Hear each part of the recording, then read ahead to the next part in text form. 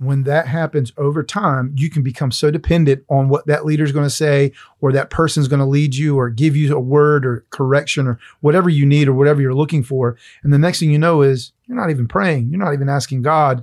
And then you become codependent on that relationship. And then it can get real messy. It can get real dangerous. But a lot of times people don't even know when they cross that line. Encouraging, inspiring, and equipping leaders. This is Coach and Joe. Welcome to Coach and Joe. I'm here with Michael Thornton. Michael, what is a New Testament idol? A New Testament idol could be many things. Obviously, it could be something that we elevate in front of the Lord Jesus. So it could actually, I like that. Yeah, it could actually be a lot of things. So really practical, hit at home. Could be a family member, could be ministry, could be community, could be a friendship, a relationship, could be going to football games, could be playing video games. Anything is on the table to be a New Testament idol. All right, you probably know the word more than anybody I know. Take a stroll through memory lane. Old Testament idols. Let's bounce it back and forth. I remember Moses coming down the mountain. He said, "What are they doing?" Was he mad before he was coming down the mountain? He got mad. He got mad because they were making earrings. Well, he first heard them. What is that noise? It's like a big rave party going on down there. What was that story? So Moses is up on the Lord. He's doing his thing, 40 days, fasting and praying. Father's giving him all these downloads for the nation. You know, he's going to be a spiritual leader. He comes down, here's this party going on. It's like, what is going on? And they said they were praising the Lord. Yes. Left his brother in charge. He's thinking everything's going to be good. Aaron's praising got the it. Lord, brother. Yeah. And he comes down and all of a sudden he's like, what is this going on? And basically they had take all the gold, made a calf, and they said, this is the God that brought us out of Egypt. Is it Josiah that destroyed idols as a young king? Oh, Lord, yes.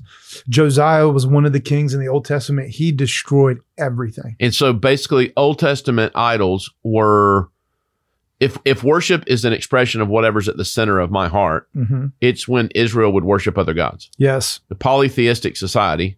Yes. Right? Absolutely. And so it's like God of the sun, God of the moon. Stuff's kind of weird for us now, but back then that was main thought and is a monotheistic view with Israel. Like, yes, Most High God, I am your God. You shall have no other gods before me.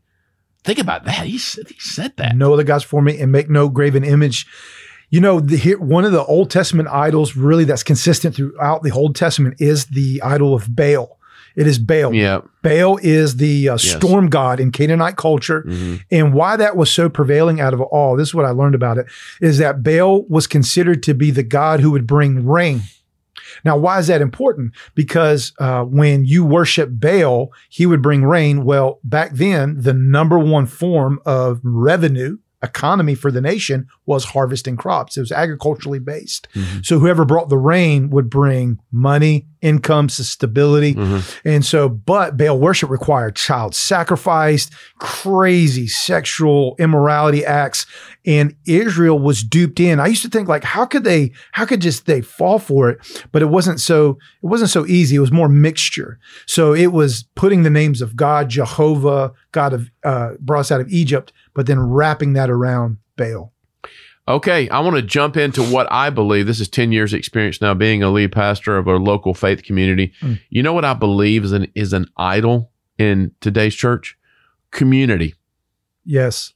Community. Ooh. So let's just state our working definition of idolatry. It's when any of us receive strength, nourishment, identity, when we put our focus, faith, on anything above the Most High God. Yes. Above the Father, right? Yep.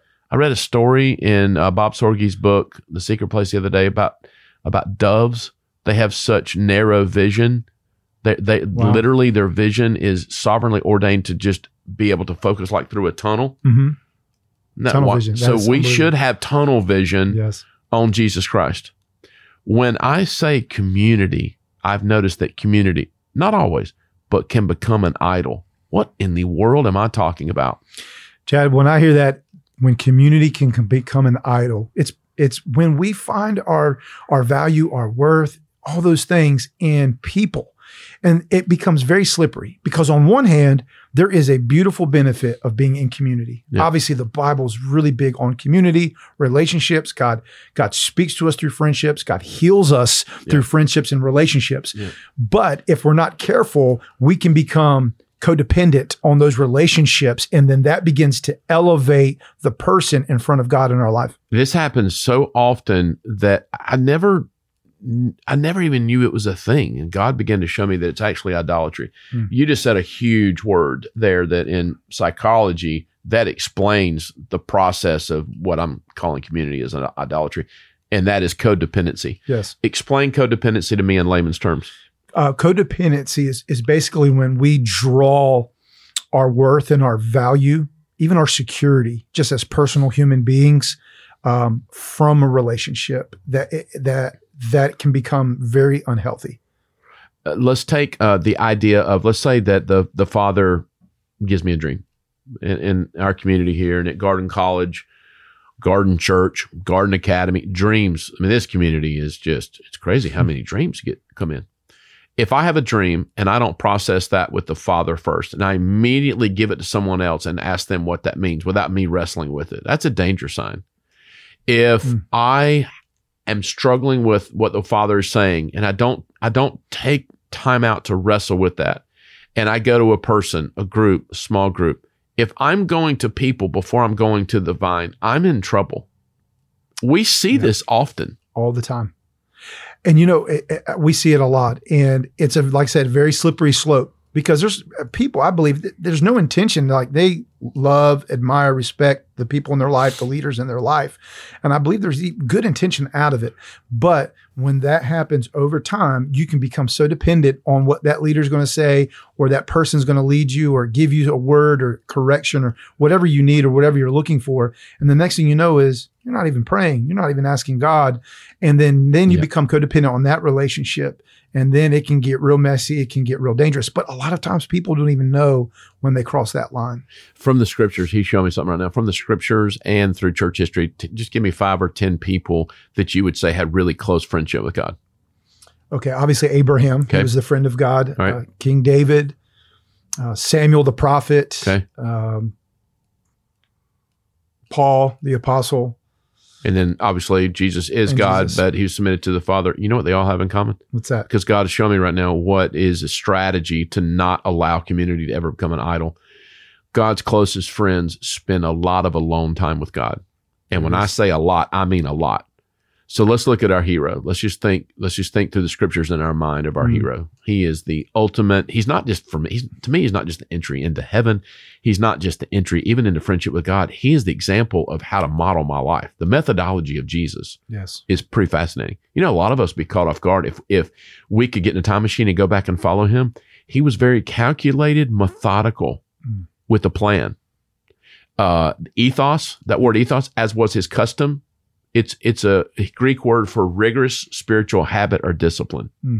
One of the things that Jesus did a lot was withdraw from community to be with Abba. It's important. And so I'm not trying to be some mean old school guy, but my calendar determines what I value. Yep. If I am not spending more time with Abba in the secret place than I am with community, my words are hollow and my calendar's loud. That's a word. That's a powerful word. I can tell you what you value by looking at your checkbook. Michael, I knew last year off a word of knowledge. I've only been to one Georgia game this year. I knew last year, I was like, if I'm going to take my boys to games this last year, because I knew we were going to win it all. If you looked at my checkbook of what I spent last year versus this year, I highly value Georgia football last fall. This fall, I went to one game. We're 7 games in now. Basically, my calendar tells me what I value. My checkbook tells me what I value. If we can get really practical and take the mystical thought of what it means to bond with God out and make it really, really practical. How many times did Moses go up on that mountain? Yeah. How many times was Joshua halfway up on the mountain? A lot. And by the way, who's with Moses when he's on the backside of that desert? What I'm saying is solitude is a weapon against community becoming an idol. This is something that drives you. This is a part of your ethos. Big time. Tell me practically what it looks like. Practically what it looks like is just having intentional time and space just to meet with him. Is it pleasure or pressure for you? Pleasure. How'd that happen? Take your time. Okay. So for me and my personal story, it happened through a rehab center where I found God at. You know, I was shipwrecked. My life was destroyed from addiction and drugs. And when I got to a rehab, it was just part of the program that from 7:30 in the morning to 8 a.m. it was just 30-minute window. Everybody on the campus shut down. So you couldn't talk, you couldn't do anything. And that was your time to pray, read, to journal. And that was just part of the ethos of everyday life in that program. And what happened within that 30-minute window is I met God and God met me. And when he became real, it was, oh man, I don't have to do this. I get to do this. So when I begin to notice a change is I begin to wake up a little earlier. I only had to do 7:30 to 8, but then I started setting my alarm for 6:30 because I couldn't wait till the next morning. Spend more time with him. And it just got in me. Michael, I was so tangled up before my second conversion. I was born again at 12, but I saw him at 30. Michael, when he looked at me, I was on the Sid Roth show recently, and you know they highly value supernatural stories. It's Sid Roth, supernatural. Yeah. And so they wanted me to tell my story. I hadn't told it in a long time. I saw him. I mean, he had on a $5 looking tunic, and literally, there's two angels beside him. The angels were serious. The angels scared me. The Lord didn't.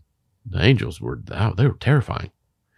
When the Lord looked at me, it went through me. His love. If people could really start to believe theologically, just from the scriptures, how much he loves us, it ain't a problem. It's not a problem. It's no offense to you, Michael. I'm being a little funny what I'm about to say, but you're a good friend. You ain't a better friend than Jesus. Absolutely. Like I enjoy our relationship, but when you get to a place with the Lord of like, I love spending time with you. I love it. You know you're growing in God when you miss that secret place. Yes. Goodness gracious. Marion Beard's on staff with us. She's directing our youth, and she's really involved in pretty much everything we're doing around here. She had a dream. In her dream a few nights ago, I lived up on a house in her dream, way up on top of a mountain. Wow. Talk to me about the image of Psalm 24. Who can ascend the mountain of the Lord? There's something about going to that mountain without community. There's something about this ethos of, hey, I love y'all. I'll see y'all later. I'm going to get with Abba. Talk to me about this ascending thing. Psalm 24, who can ascend the mountain of the Lord? He who has clean hands and a pure heart, and who has not lifted up his soul to an idol. Dadgummit, We talked about it in the first part of this. So those are three things that David is figuring out. Man, this is what helps us walk up the mountain and into that place, because he is the God of the mountain, just as he's the God of the valley. But to encounter the God of the mountain, so what does clean hands look like? There's could be numerous implications to that. One for me personally that I know is when he spoke to me, I asked him, how do I have clean hands? Specifically, he said, when you take your hands off the things that I give you. He said, you got to learn how to hold things without holding them, Michael. He said, I've never known he told you that. Yeah. And he said, that's what makes your hands clean. He said, it's a dance. He said, because I'm going to give you things, but you can't hold them, but you got to hold them. Do you know how much I value that? You've been around me for a few years. I never knew he told you that. Yes. Michael, don't touch it. Don't touch it. You and me talk about this all the time. The ring. My God. Tolkien, the ring. Why do people, you say, what the heck's the ring? Explain what we mean when we say that. When we say the ring, obviously we're referring to the movie, The Lord of the Rings, which the heartbeat of the movie is they got to get this ring to the fires of Mordor to destroy it because the ring is evil. However, the ring is powerful. So whoever holds the ring conquers and has domination. And in the whole series, everybody wants the ring except the hobbits. But what does the ring do when people get close to it? It begins to corrupt them internally. So that's a metaphor that we use because we see it all the time. So when the ring represents people who walk in positional power, spiritual authority. And so when we get next to that ring, if there's deficiencies in our character, and I feel the Lord does deficiencies in our identity, we'll gravitate to somebody who's a little bit more comfortable in their own skin, and we draw off their strength, and it feeds us internally. I'm going to tell you a story I never told you. I'm not going to say his name. If I said his name, everyone listening to me would know who he is. I've been to so many of these conferences over the years. You know, I'm a charismatic lead pastor. You go to conferences, just kind of what you do. Spoken at some of them, et cetera, et cetera. Well, there's this one particular person. When he walks into a room, even other ministers, they lose their minds. They can't. Some of them manifest. Yes. You say, what do you mean manifest? I don't mean like poltergeist. I mean, they get antsy. It's like they were just about to die to have a conversation with this person. Well, one day I'm at the urinal and the Holy Spirit said, John Doe's about to walk in here. And John Doe walked in there. He's at the urinal. So here I'm at the urinal of a general in God's kingdom. Michael, it was in that moment, you know, when you're half naked, you got to pull your britches down to use the restroom. You know, you find out who you are in God. I didn't react like a lot of people. Yes. But I'm going to tell you why I didn't. Because I had a nervous breakdown at the age of 30. And I met the famous one. You understand, our master is the most famous person ever. Do I really need the idol of somebody else in my life? All idolatry is looking to something else or someone else before I look to God. It's an illusion. For praise, for adoration, for nourishment. Yes. You know what I mean? I do. You want to know the number one idol in my life that he's been dealing with me on, and I'm having more and more and more breakthrough with this, with intermittent fasting? Food. So when I feel pain, I run towards food. You know, somebody said, well, just stop doing that. Okay. Well, tell an alcoholic to stop drinking beer and see, they'll just stare at you. Yes. That's not the way you get breakthrough. I just keep giving it. I need you. That's why I'm wearing this thing. This addiction bracelet. It's a whole story. Basically, what I'm saying is this: even in our mess, when we just place him as the supreme priority of our lives, it's like, why? Once I connect with you, why do I don't need someone else's approval on me. Yes, I don't need it. This sets me free. This conversation has blessed me. Me too. You know what? If you struggle with this, instead of beating yourself up over it, just start developing an ethos. Go after the Lord. Give it to him. Invite him into your mess. Tell him, I'm sick of having idols in my life. Matter of fact, I double dog dare you to do something. I feel like God's giving me a picture of a group of people in England listening to this show. I double dog dare you to ask the Holy Spirit to identify if there's any idols in your life. Yes. Now, if you pray that prayer, he's so truthful, he can't help himself. So be careful. He'll answer that one quickly. Oh, yeah. He loves those prayers. Oh, yeah. And also bless you with a passion for solitude. Go make God the number one priority in your life. Be at peace. Thanks for joining us on the Coach and Joe Leadership Podcast. Don't miss the Coach and Joe Talk Show on YouTube, and check out coachandjoe.com for more resources, blogs, and merch. We will see you next time.